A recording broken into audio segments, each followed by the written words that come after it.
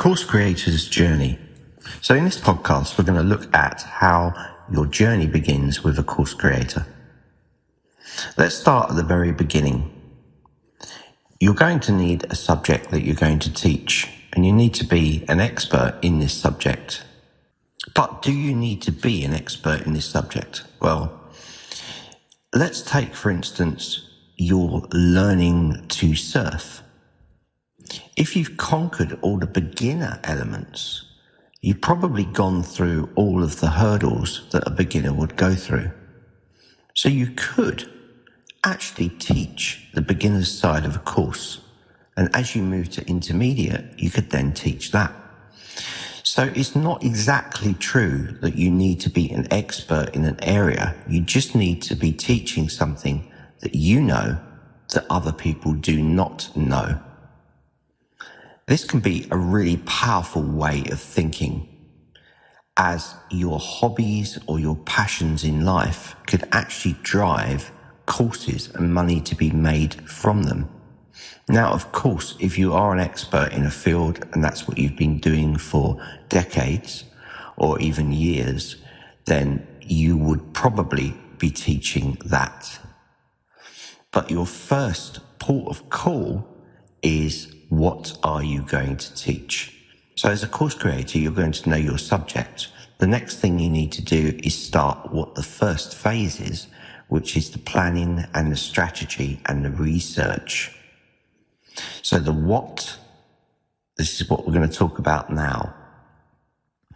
So you're going to go into researching what your competition's doing. You're going to find out whether your market is saturated, and you're going to find out whether it's worth teaching that and how much revenue you can make from that particular subject.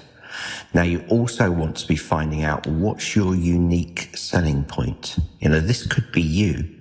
If you're humorous and funny, that might be your USP. However, you might have a new way of looking at how you teach your particular subject. That again could be your USP. You might have already taught people and got testimonials and reviews from them. So at this stage, you're working your strategy out and you're moving to the next stage, which is how. So once you've planned your course and you start to think about how you're going to market as well, all these things come under that planning and strategy phase. You're going to want to set yourself goals when you want to achieve certain markers as you move through. So once you have all this down and you have your logo and your branding identified and your niche, you have an avatar built for them, so you know who you're selling to and where they hang out, we can move on to the how. So the how is the implementation. So you'll start to build your website. You probably have a logo done, find branding colors, and move on to designing your website and starting to put your course together. So depending on how long the course is going to take you, you might decide to have a pre-enrollment for the course. This way you can start effectively marketing your course before the main course is finished. It's quite common to have pre-enrollments and to be able to start that marketing phase as soon as possible. Once you have your course done and your site done, we're going to move on to the why now. So why are people going to buy your course? You've already identified that, what your unique selling point is. So you're now going to say, right, you're going to buy this course because it's going to help you with this. So you're going to give them reasons for them to buy into your course. And you have it all completed. So you find those reasons and you put those into the sales page and you start your marketing campaign. You start to get on the social platforms and you start to post about your course, bringing leads in, maybe creating some freebies for people to have a view of how you are on camera, what your training is like, maybe some free PDFs, and you're bringing people into your course or your membership site. Now remember that all along the way, you are nurturing these new leads, so you're communicating with them. Remember also that you're setting a launch date and you're setting yourself goals as you proceed on the Course Creators journey. So the final step is to open the course or membership up, communicate with your leads, and drive them into your course or membership site.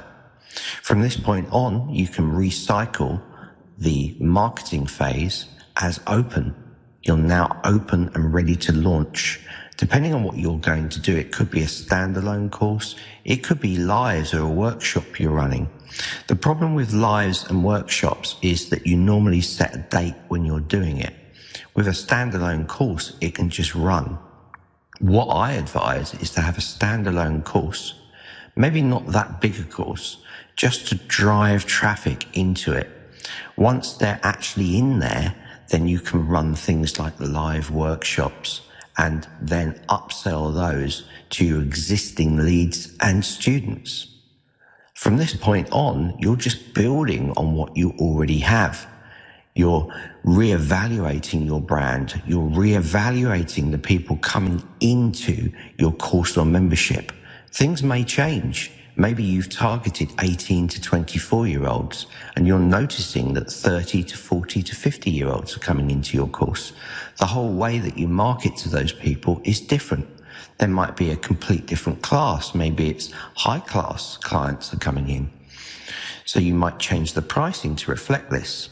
So all the way along, you are adapting and working. You're also asking your leads as they come into the course, what do you want to see next from me? What can I give you of value?